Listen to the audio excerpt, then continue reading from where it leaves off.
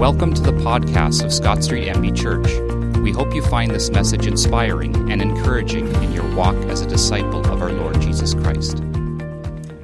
Yeah, was that a hallelujah I heard there? That's good. So if you've been joining us here and worshiping with us over the past few months, you'll know that together we've been looking at Israel's journey from captivity to freedom, going from being slaves to Pharaoh in Egypt to becoming free people living with and for their God, becoming a dwelling place for him. And today we're going to continue looking at that idea of moving from slavery to freedom by taking a 3-week look at some of the Apostle Paul's words in his letter to the churches in Galatia. So if you want to turn to Galatians in your Bibles, Galatians 5 is where we're going to be spending time. So we're going to be looking at what Paul has to say about living not as slaves to the law, but in the freedom that God offers us, a freedom that comes through faith in Christ and is lived out through the power and presence of the Holy Spirit in our lives. Tim and the team, thank you so much for leading us in worship already, and we've already been singing about this beautiful grace that God offers to us, right? So together we'll try to explore and find that fine balance, that place that God invites us to live in called grace, that recognizes that it's not our efforts that bring us close to God. It's his effort alone that has brought us near.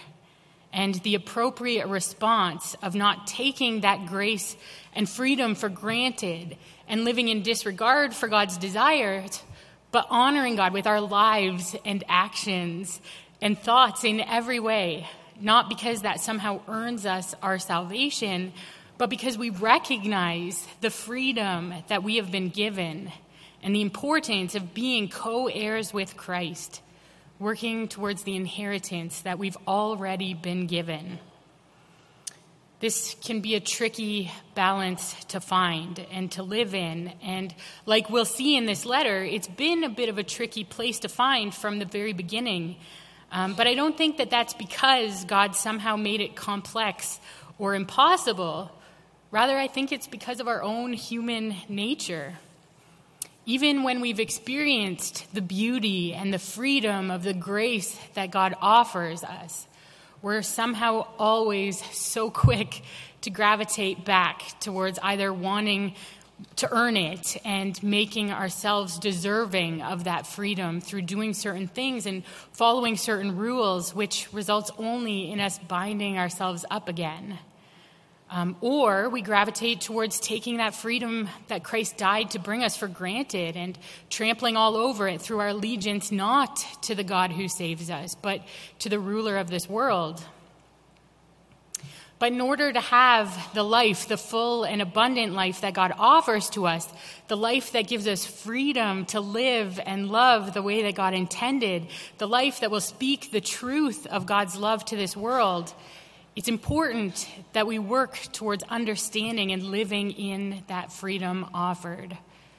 So we're going to spend this month looking at the freedom that Christ has offered to us and how to live in this freedom through the power of the Holy Spirit in order to truly become a new creation, a new person. And you know what? It's quite possible that there isn't really going to be anything new in here for you. If you've been a Christian for any length of time already, maybe you're thinking, Sabrina, that's old news. I know that I'm free in Christ and a new creation through the power of the Holy Spirit. And to that I say, amen, that's great. But at least for me, I know that sometimes I need to be reminded of the truth in order to continue walking on the narrow road that God calls us to. And my life as a Christian has been a lot like a journey of learning more about who God is and what it means to follow him. And there have been times when I've been surprised by an old truth that I'd forgotten. I read a book a long time ago by the author Donald Miller, and in this book, he talks about how being a Christian is like walking down a long, long road towards Jesus. At the start of the journey, all you can see way down the road is this speck in the distance. But as you keep walking, you see that the speck is actually a person. It's a man. And as you get a bit further, you see his arms swinging as he's walking. And eventually you can hear the tune that he's whistling and see the lines on his face until finally the day comes when you're standing before him looking into his wonderful face. And when we say a prayer and give our lives to Jesus, we become saved. And that's the first step in a whole life of being a disciple of Jesus. Learning who this God who created and loves us is and what it means to follow him and become like him. Walking down that road closer and closer to Jesus. So let's take some time and remind ourselves of this old truth. What does it mean to have freedom in Christ? We're going to be looking at the Apostle Paul's words in the book of Galatians.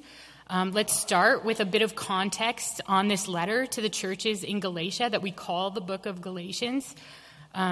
We've been spending a lot of time lately in the Old Testament, which is where we read about and learn about how God created the universe and everything in it and how he worked to make himself known to his creation. He did this through a special promise with one man and his family, the Israelites. We've been learning about that in the book of Exodus. And through this one family, he wanted to bless the whole earth. In the Old Testament, we read about the Israelites' attempts to follow this great God of theirs, sometimes following him closely and other times turning completely away. And all throughout this journey of theirs, we read about God providing a way for them to fully come to him and be his. When the time is right, he will provide for them a Messiah to close that gap between God and his creation. Then in the New Testament, the second half of the Bible, we read about Jesus, the Messiah that they had been waiting for, the life and death and resurrection of Christ, through which God invites all people, not just the children of Abraham, Isaac, and Jacob, to come and be in relationship with him. And we read about the spread of this good news, God doing a new thing. He's made a new covenant with his people. And as the word gets out and people start giving their lives to God, we read about the start of the church, groups of these new multi-ethnic believers coming together in community to share life and worship God together. And in the New Testament, there are 21 letters that were written to various churches and groups of these new churches by various apostles and Christian leaders in order to both encourage these new believers, new multi-ethnic groups of brothers and sisters in Christ, some of them who came to God for the first time, hearing about this God who created everything. And as they grew in their faith and learned how to become the church, the body of Christ, these letters also served to call them out on bad behavior and areas where they were getting mixed up and misrepresenting Christ and doing harm to the Christian witness. So the book of Galatians is one of these 21 letters.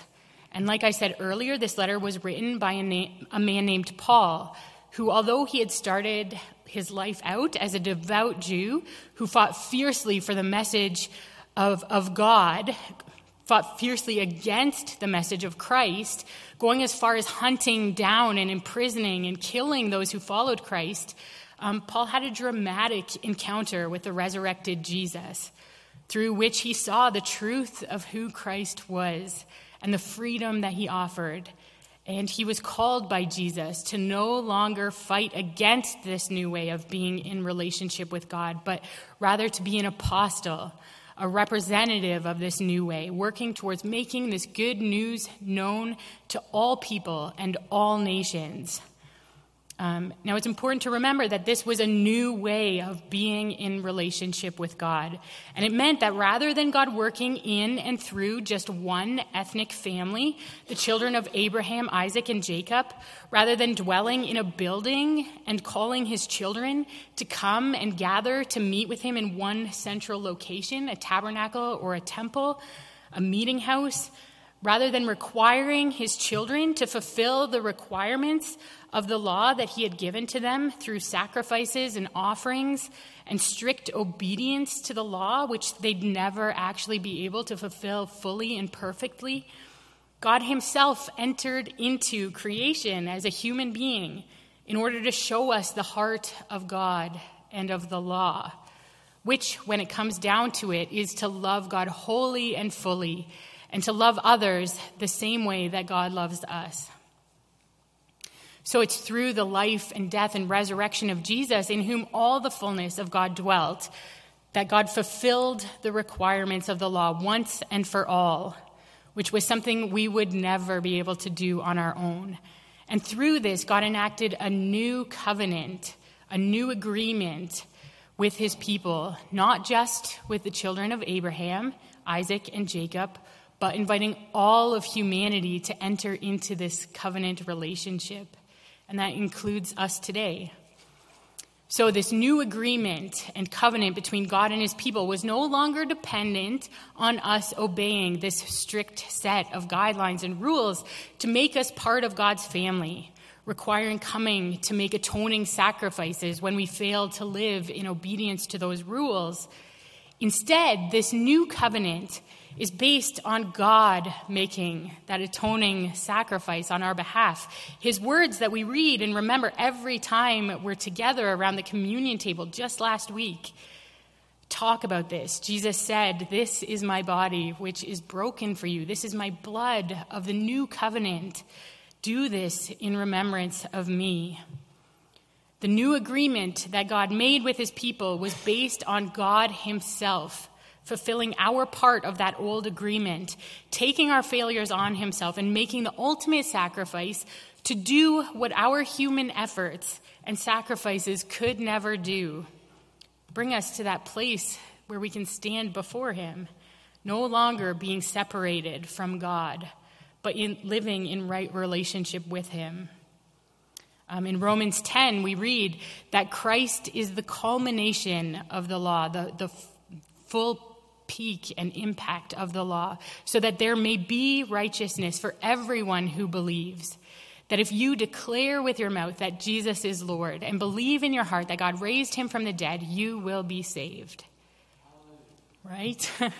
And this is where we get into the reason Paul was writing to the churches in Galatia with a message that, although it comes out of a different context, is still so relevant to us today.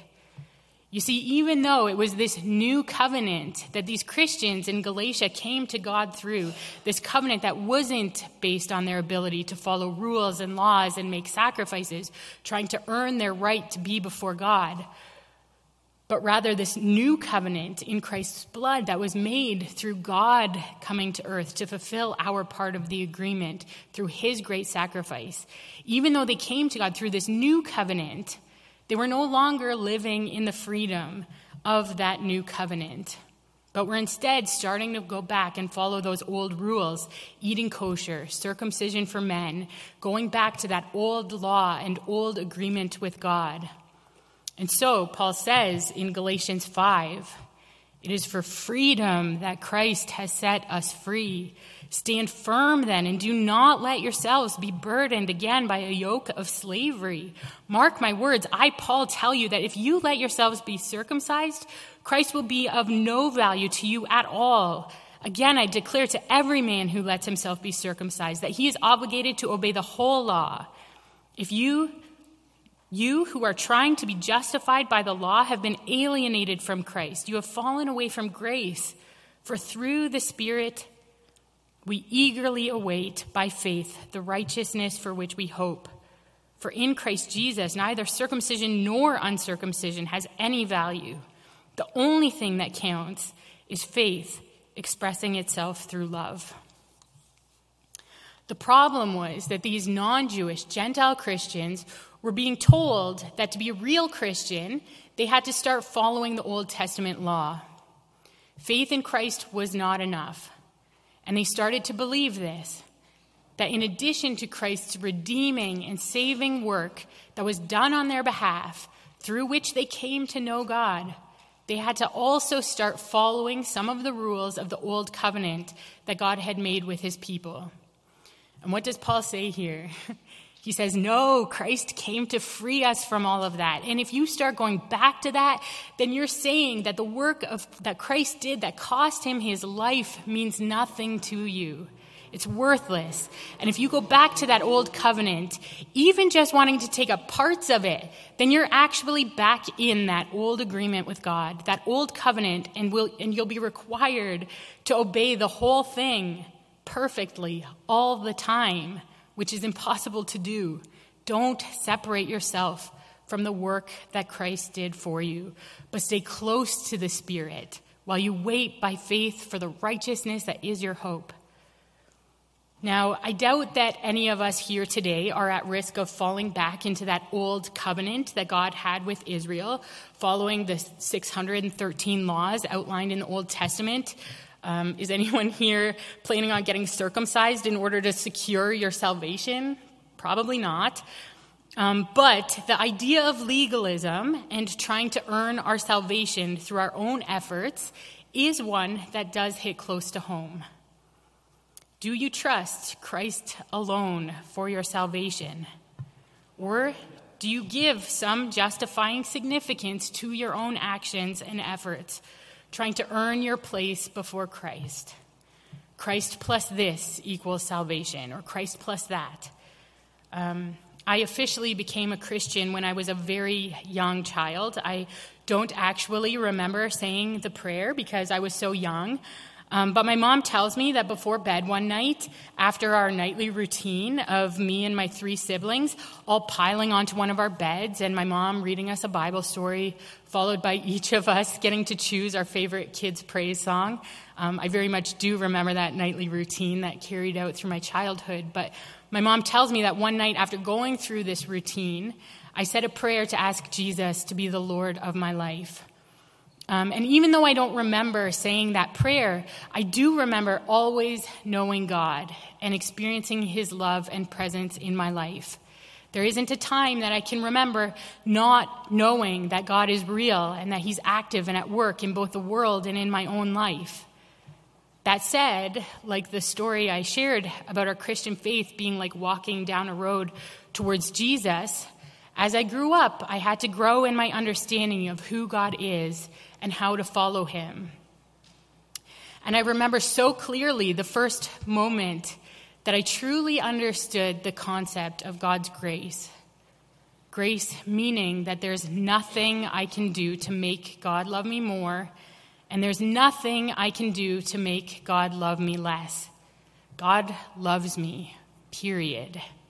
And nothing I do will change that. There's nothing I can do to make myself somehow more worthy of it or more deserving of it. There's nothing I can do to earn that. God looks at me and he loves me. And all I have to do is accept that. I was in my early 20s when this moment, this understanding of God's love and grace hit me. And when it dawned on me, the extent of this, the hugeness of it, I realized that I had very much felt like it was my actions that were earning my salvation, that somewhere along the way I had misunderstood God's grace, and that somehow in my relationship with him, I had begun to think that the things that I did for God were what made me worthy of his love. That following a checklist of rules had somehow made me good enough for him. My understanding of being a Christian had very much started looking like a list of laws that I needed to follow. Go to church, check. Read your Bible, check. Don't swear, check. Don't gossip, check. Don't be mean to people, check. And so on. Of course, I couldn't possibly hope to be perfect, but as long as my good actions outweighed my bad ones, then I'd be okay, right? Sort of like a sliding scale with all of my good deeds on one side and all of my bad deeds on the other. And over on this side, I've got, the horrible and ungracious things that I thought about that person I ran into earlier. But over here, I've got helping that lady with her groceries, right? And that's very much, I don't know, somehow the way unconsciously that I approached my relationship with God. And in the end, as long as I've got more good deeds than bad, I'll be all right. But that's wrong. And I hope that even as you hear me say it, you recognize that that's wrong. This is exactly what the Apostle Paul is talking about here in the book of Galatians. If you start trying to earn your salvation through following rules, then what Christ did for you will be of no value at all. It is for freedom that Christ has set us free. Stand firm then, and do not let yourselves be burdened again by a yoke of slavery. You who are trying to be justified by the law have been alienated from Christ. You've fallen away from grace. In Martin Luther's commentary on Galatians, he calls this a passive righteousness. And he rightly admits that it's a mystery that the world cannot understand. And I love that, because isn't that the truth? How can this be? How can God's love for us not be dependent on our good actions and deeds towards him, but rather dependent solely on his actions towards us? It just doesn't make sense. And Martin Luther explains that for human beings, by nature, when they get near either danger or death itself, will of necessity examine their own worthiness. We defend ourselves before all threats by recounting our good deeds and moral efforts. But then the remembrance of sin and flaws inevitably come to mind, and this tears us apart, and we think, how many errors and sins and wrongs have I done? Please, God, let me live so I can fix and amend them. We become obsessed with our active righteousness and are terrified by its imperfections. But the real evil is that we trust our own power to be righteous and will not lift up our eyes to see what Christ has done for us. So the troubled conscience has no cure for its desperation and feeling of unworthiness unless it takes hold of the forgiveness of sins by grace, offered free of charge in Jesus Christ, which is the passive or Christian righteousness. If I tried to fulfill the law myself, I could not trust in what I had accomplished. Neither could I stand up to the judgment of God. So I rest only on the righteousness of Christ, which I do not produce but receive. God the Father freely giving it to us through Jesus Christ. We do not produce our own righteousness, our own goodness, but we receive it freely from God through Jesus Christ. It is for freedom that Christ has set us free. Stand firm in it. God has done the work. Christ has paid the price. If you confess with your mouth that Jesus is Lord and believe in your heart that God raised him from the dead, then you will be saved.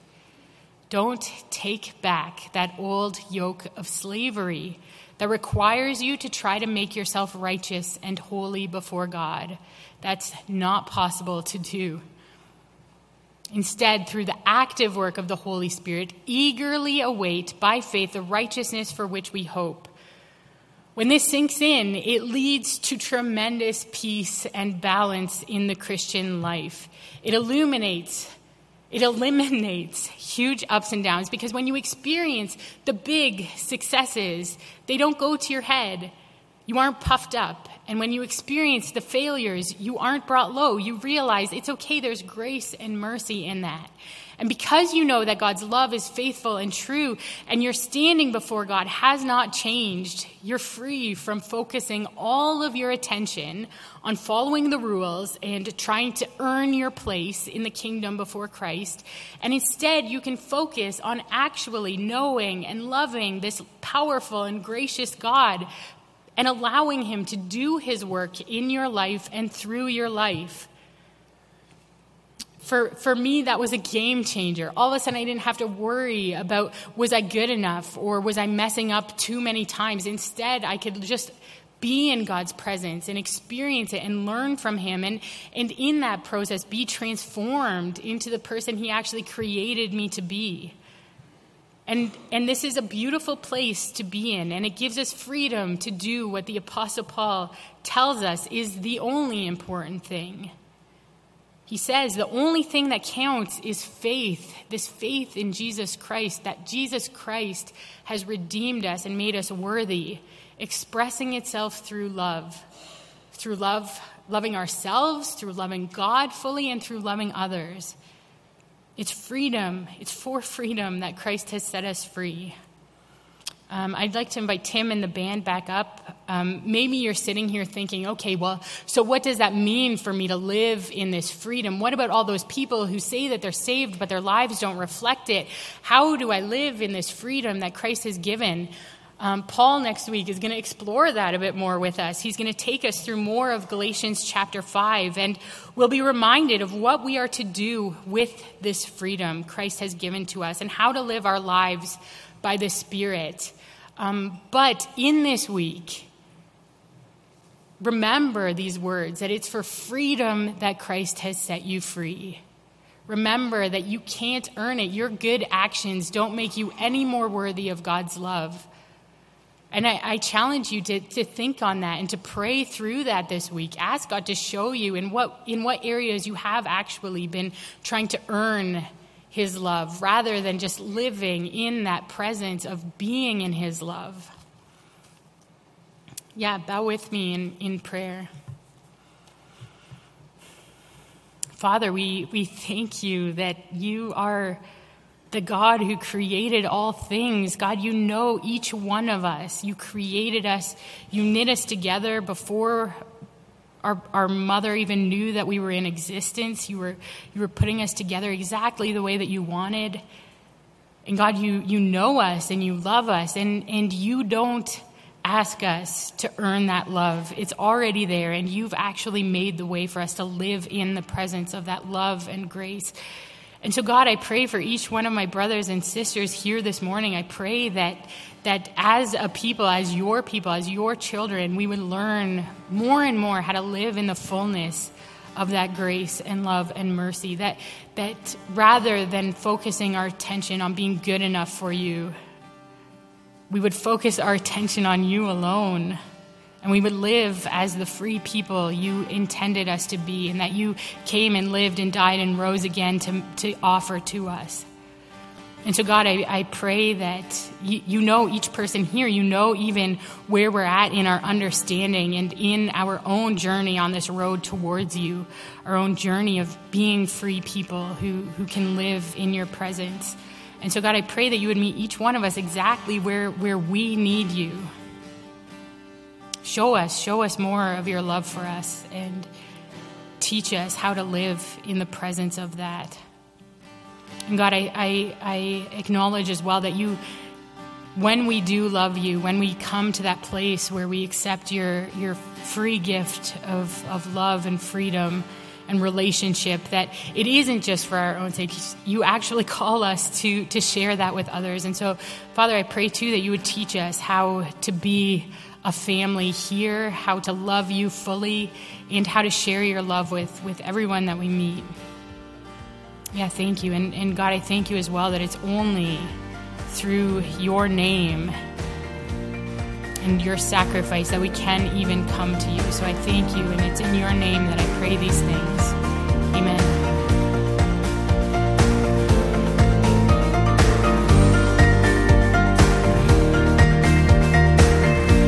Thank you for listening. For any questions about the message or to contact any of our pastors, please visit scottstreetchurch.ca.